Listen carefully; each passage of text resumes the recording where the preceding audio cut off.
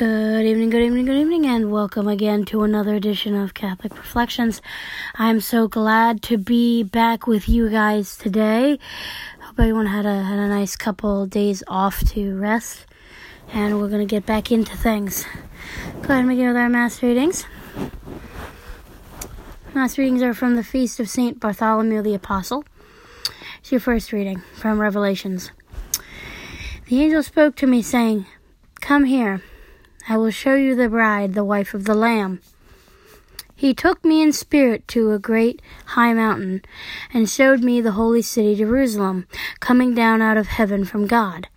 It gleamed with the splendor of God. Its radiance was like that of precious stone, like jasper, clear as crystal. It had a massive high wall with 12 gates, where 12 angels were stationed, and on which names were inscribed, the names of the 12 tribes of the children of Israel. There were 3 gates facing east, 3 north, 3 south, and 3 west. The wall of the city had 12 courses of stone as its foundation, on which were inscribed the 12 names of the 12 apostles of the Lamb. Here's your responsorial psalm. Your friends make known, O Lord, the glorious splendor of your kingdom. Let all your works give you thanks, O Lord, and let your faithful ones bless you. Let them discourse of the glory of your kingdom, and speak of your might. Your friends make known, O Lord, the glorious splendor of your kingdom, making known to men your might, and the glorious splendor of your kingdom. Your kingdom is a kingdom for all ages, and your domination endures through all generations. Your friends make known, O Lord, the glorious splendor of your kingdom. The Lord is just in all his ways, and holy in all his works. The Lord is near to all who call upon him, and to all who call upon him in truth. Your friends make known, O Lord, the glorious splendor of your kingdom. Alleluia, alleluia. Rabbi, you are the Son of God. You are the King of Israel. Alleluia, alleluia. Reading from the Holy Gospel according to John. Glory to you, O Lord. Philip found Nathanael and said to him, "We have found the one about whom Moses wrote in the law, and also the prophets, Jesus, son of Joseph from Nazareth." But Nathanael said to him, "Can anything good come from Nazareth?" Philip said to him, "Come and see." Jesus saw Nathanael coming toward him and said to him, "Here is a true child of Israel. There is no duplicity in him." Nathanael said, "How do you know me?" Jesus answered and said to him, "Before Philip called you, I saw you under the fig tree." Nathanael answered him, "Rabbi, you are the Son of God. You are the King of Israel." Jesus answered and said to him, "Do you believe because I told you that you were under the fig tree? You will see greater things than this." He said to him, "Amen, amen, I say to you, you will see heaven open and the angels of God ascending and descending on the Son of Man." Let's go to your daily reading. Your daily reading comes from Ezra today, chapter 10. Therefore, as Ezra was praying and imploring and weeping in this way, and was prostrate before the temple of God, an exceedingly great assembly of men and women and children were gathered to him from Israel, and the people wept with a great weeping. And Saranach, the son of Jael, from the sons of Eam, responded and said to Ezra, "We have sinned against our God, and have taken foreign wives from the people of this land. And now, if there is repentance within Israel of this, let us strike the pact with the Lord our God, so we may cast aside all the wives, and those who have been born from them, in accord with the will of the Lord, and of those who fear the precept of the Lord our God. So let it be done according to the law. Rise up. It is for you to discern, and we shall be with you. Be strengthened and act." Therefore Ezra rose up, and he caused the leaders of the priests and the Levites and all of Israel to swear that they would act in accord with this word. And they swore it. And Ezra rose up before the house of God, and he went away to the chamber of Johanan, the son of Eslib, and he entered into it. He did not eat bread, and he did not drink water, for he was mourning the transgressions of those who had arrived from the captivity. And a voice was sent into Judea and Jerusalem to all the sons of transmigration, so that they would gather together in Jerusalem. And all those who would not arrive within 3 days, in accord with the counsel of the leaders and the elders, would have all his substance taken away, and he would be cast out of the assembly of the transmigration. And so all the men of Judah and of Benjamin convened in Jerusalem within 3 days. This was in the 9th month, on the 20th day of the month. And all the people sat in the street of the house of God, trembling because of the sin and the rain.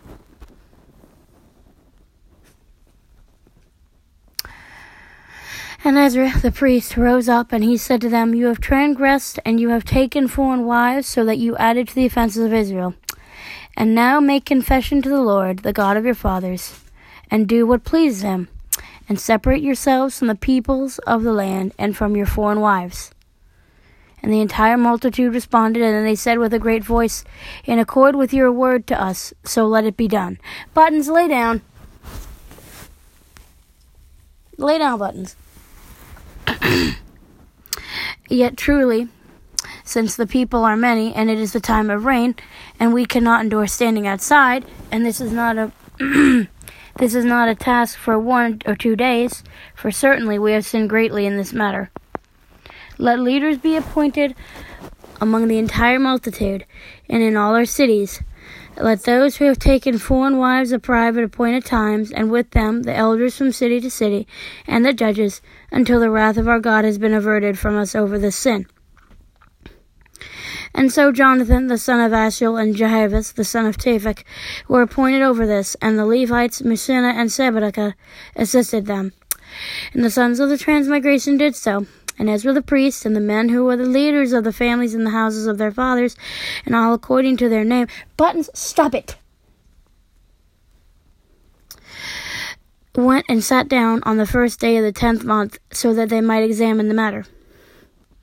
And they made an end with the men who had taken foreign wives by the first day of the first month.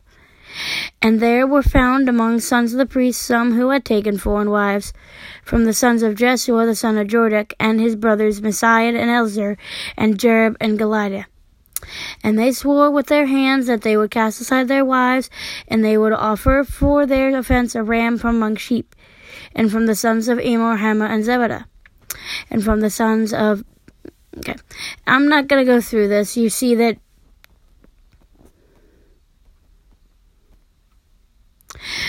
So, the reason I cut it short is because you see that they're just listing the sons that took foreign wives. But I will talk about that later. Okay, so let's go ahead and go to our daily reading, because tonight's topic has to do with the church and why the church is necessary. So, so first of all, if we go to Revelations, look at that second verse. The bride, the wife of the Lamb. He took me in spirit to a great high mountain and showed me the holy city of Jerusalem coming down out of heaven from God. Okay, so it is commonplace for the church to be known as the bride of Christ. And so what usually in figurative language, Jerusalem is considered the church. The church is considered the new Jerusalem being purified on earth. So people ask, why is the church necessary? Why is the capital C church necessary? Well, the church is necessary for a couple reasons. Number one, it gives us structure. It gives us structure to our worship and our faith. Number two, it leads us in our faith. Because the church is our mother. The church is there to guide us in our faith. And if we don't have the church there, if we don't have the church as our guide, we kind of just go out and... we kind of just go out and do our own thing. That's not what God wants here. What he did was he made a structure. He put a structure in place so that the church might be, that all her members might always be in a line with one truth. Because if you go to Corinthians, St. Paul says you shouldn't be divided, because you are all in the body of Christ. So when we see this fractured unity among the people of Christ in the different Christian denominations, it's sad, because that's not what Christ wanted. Christ made a church that has the fullness of truth that we believe has been handed down since the apostles. You trace all the way back to the apostles. And to see the disunity that has happened between first Martin Luther and then those splits that reciprocated off of it, it's very sad. And the church is so necessary because it keeps us all in line. It keeps us in alignment, if you will. And why is that important?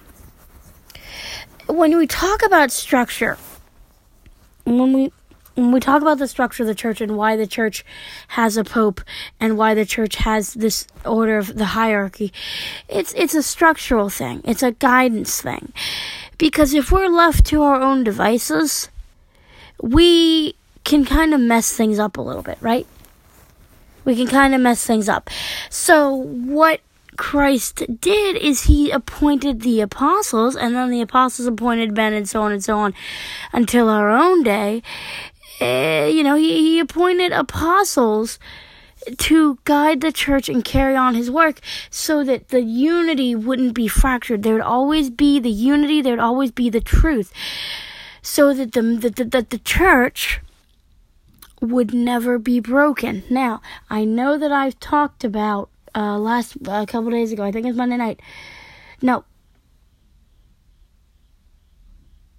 It had to be Monday. Yeah, it had to be Monday night. That we've talked about this idea of the disunity with the priests and the sexual abuses. Unfortunately, that's a big thing that's going on in the church, and a lot of people are saying, why are you Catholic? The church is all these things. Well, here's the thing. Christ says, I think it's in John, on this rock I will build my church, and the gates of hell will never prevail against it. So we have his guarantee then that no matter what, the church is always going to maintain her unity, like she has for millennia. And that's a good thing, because we need the structure. Christ gives structure to our days. He gives structure to our life. So the church is just doing that. Sorry, I have an itch on my leg. But all the church is doing is she's guiding our worship. She's guiding our interpretation of how we read the Bible.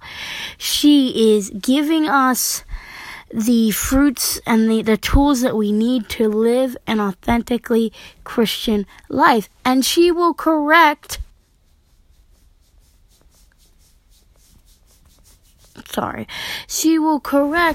when necessary, because that's what a mother does. A mother does not allow her children to perish in their own demise. Okay? And we put this emphasis on the church and how great she is because Christ formed her. He gave himself up for her because he loves her that much. And we, as the body of Christ, we make up that church. And so therefore, he loves us just as much. Okay? So that's my little thing on the church. So now let's go to the gospel reading. Because again, we've talked about this before, that, Jesus is walking around gathering disciples, right? So he's going and gathering disciples. And we've talked about the idea of materialism. Okay, we've talked about the idea of materialism. And this is the idea of the signs part, that we're visual people, we need to see signs. So, and then Jesus said, do you believe because I told you that I saw you under the fig tree? So again, you see that Nathanael believes in Christ automatically. And then Christ says to him, did you believe because I told you that I saw you? Again, this idea of signs. Do you believe in me because of who I am, or what I did, or what I said? That's the difference that Christ continually points out to us with these gospel readings, that we need to not believe based on signs that he's done in our lives, but believe for the person he is. We talk about this so much, that we're so materialistic that we focus on the need for signs all the time, no matter what we may be doing. We need a sign. We need a sign for something. Well, Christ again today points out to us that we actually don't need a sign. We actually don't need a sign, because the sign that we would get, it's a half-hearted faith.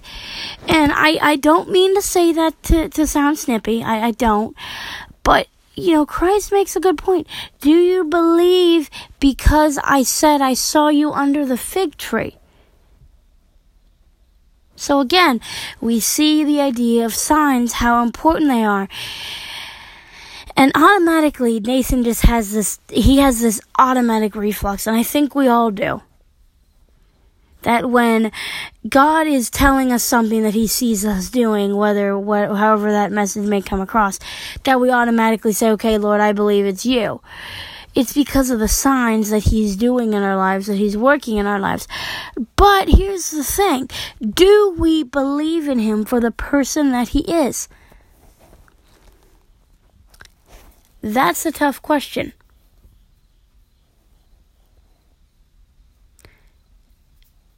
Do we believe in him for the person that he is? On one hand, I'd have to say no. Because how often is it that you ask God to do something? Like, God, if you'll do this, it'll strengthen my faith. If you work this way, it'll strengthen my faith. That's not the point. The point is that we need our faith strengthened because of the person that he is, not because of what he does. You hear all these, televangelists talk about how God wants to make your life easy and fulfilling, and well, while he does, it needs to be fulfilling in him, not on some material value that he's going to give you. It's not about materialism, folks. It's about believing in Christ for who he is, not the things he did or continues to do. Now, let's go on now and talk about this idea of sins and regression for sins, because that's what our daily reading talks about. And why do I want a separate segment for this? Because I want to talk about this idea of sin and what it does and how it affects, our mercy with, our relationship with God, and why that effect is so hard, and the idea of reparation for sin. So, first of all, let's talk about what the Israelites did. So they took foreign wives. Obviously, Christ had made a law that said you cannot take foreign wives. And so what happens? Well, the Israelites disobey that and they take foreign wives. And plenty of them. So, and you see that it's listed, all the people that, took foreign wives. But what I want you to notice is this idea that Ezra is a priest. He's one of the priests in Israel. And he's imploring and weeping. So he is upset over these sins. So he's imploring God for his mercy because of what Israel's done. Is that not what the priest does at every Mass? When, we talk about, the priest talks about in the words of consecration about the sins that we've been committed, that they may be forgiven. That's the same idea as what Ezra's doing in today's daily reading, is he's imploring God for his mercy. Okay? And so, now what happens is not only is Ezra weeping and all these things, but there's a multitude of people. We don't know how many. It just says a great multitude of people. So you have a great multitude of people here that are weeping because of their sin, along with Ezra. Again, that's us participating in the Mass. When we participate in the Mass, we are showing that, we're sorry for any sins that we have committed or will commit. So, then one of the one of the sons of responded and said, "We have sinned against our God and have taken foreign wives from people's land. If there is repentance within Israel of this, let us strike a pact with the Lord our God, so we may cast aside the wives and those who have been born from them, and in accord with the will of the Lord and of those of the faith precept of the Lord God, according to the law." So, pretty much he's asking, is there any hope? Is there any hope for forgiveness for this terrible sin that we've committed? And of course, with God, there's always mercy. There's always forgiveness if you're truly repentant. And that's what I want to talk about here. Repentance. And why it's important. I'm not talking about a half-hearted repentance that, it doesn't matter, I'm just going to keep doing the same thing over and over. That's not what I'm talking about. What I'm talking about is you knew that you sinned, and you are truly sorry for the wrong that you've committed. And you're asking God for forgiveness. That's why the sacrament of confession, reconciliation is so important. Because the penitent is truly sorry and is asking the mercy of God. Now, if you want to know why, we could go into more detail about why confession is important. But I will give you just this idea that Christ says that we should be praying for one another. St. Paul implores us to go and confess our sins to each other. So this idea of confession, of reconciliation, is in the Bible. We actually do get it from Scripture. It is actually scripturally sound. Now, the idea of this idea of a wholehearted repentance, that's the only way that you will receive the mercy of God. You cannot go into the confessional and have a half-hearted repentance. It's not going to work that way. Tell you that right now, it's not going to work. So you need to go into that confessional with the sincere repentance that you have for the sins that you've committed, and you tell the priest about these. And this is so important because Christ died for our sins. Okay? He put them on himself on the cross. But he knows that we're a fallen people. So instead of re-crucifying himself over and over again, he gives Peter the keys to loose and to bind, which is the forgiveness to forgive or not to forgive certain sins. Whatever is bound on earth shall be bound in heaven. Whatever is loose on earth shall be loosed in heaven. So the power of the keys. So it gives Peter control over the, authority over the church, which he then passes down to the bishops and the cardinals and the like and that type of thing, and down to priests. So it's so important that Christ gives St.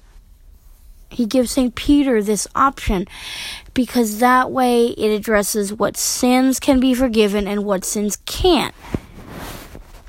Now, we've got, I've pretty much given you a basic idea of this idea of, why repentance is important. Now, why is it necessary? We talk about this idea of why it's necessary. It's necessary because we need to be continually reminded of God's grace. God's grace is not a one-time thing. God's grace happens all the time, especially in the Eucharist and in reconciliation. And reconciliation is so important because what happens when you sin, you wound the church.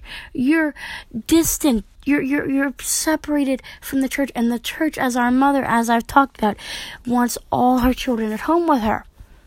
She doesn't want people separated or taken or kept from her. She wants them all together. Now, if you look at If you can go in and look at Scripture and see where it talks about the idea of reconciliation and repentance, because there are plenty of Scripture verses to back it up, and I highly suggest do a Google search about these kind of Scripture passages and why they're, what they say. You'd be amazed. Now, I'm not going to be on here too long because I'm getting tired, so I'm just going to wrap it up with this. The church, as our mother, does not want us separated from her. She wants us all together. And in order for all her children to be together in grace, in that state of grace. That's why reconciliation is so important. And Christ even says that we should always be going to each other and praying and asking for intercession. And that's why reconciliation is so important for the church. So if you haven't been to confession in a while, if you're a Catholic and you haven't been to confession, I highly suggest you go. Because it really does. You feel better. Like a weight has been lifted. Because all sin does, guys, is it just burdens you down. It really does. All it does is it burdens you. It just makes you so weak and you just feel so distant. But when you get those words of forgiveness, there's a weight that's lifted. And then you go and do your penance. You walk out of that. Excuse me. You walk out of that confessional knowing that you are back in the arms of the church, who will guide you in the way that you should go so you don't sin. If you're not a Catholic and you're interested in, learning about this, talk to a priest and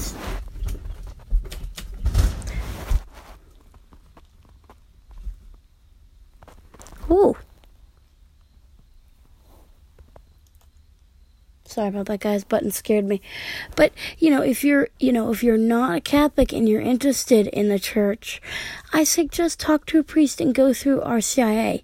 My husband Gary did it, and you guys can, I give his conversion story a little bit on Called to Greater Things, where I talk about my own reversion. And so, like I said, go talk to a priest and find out more information.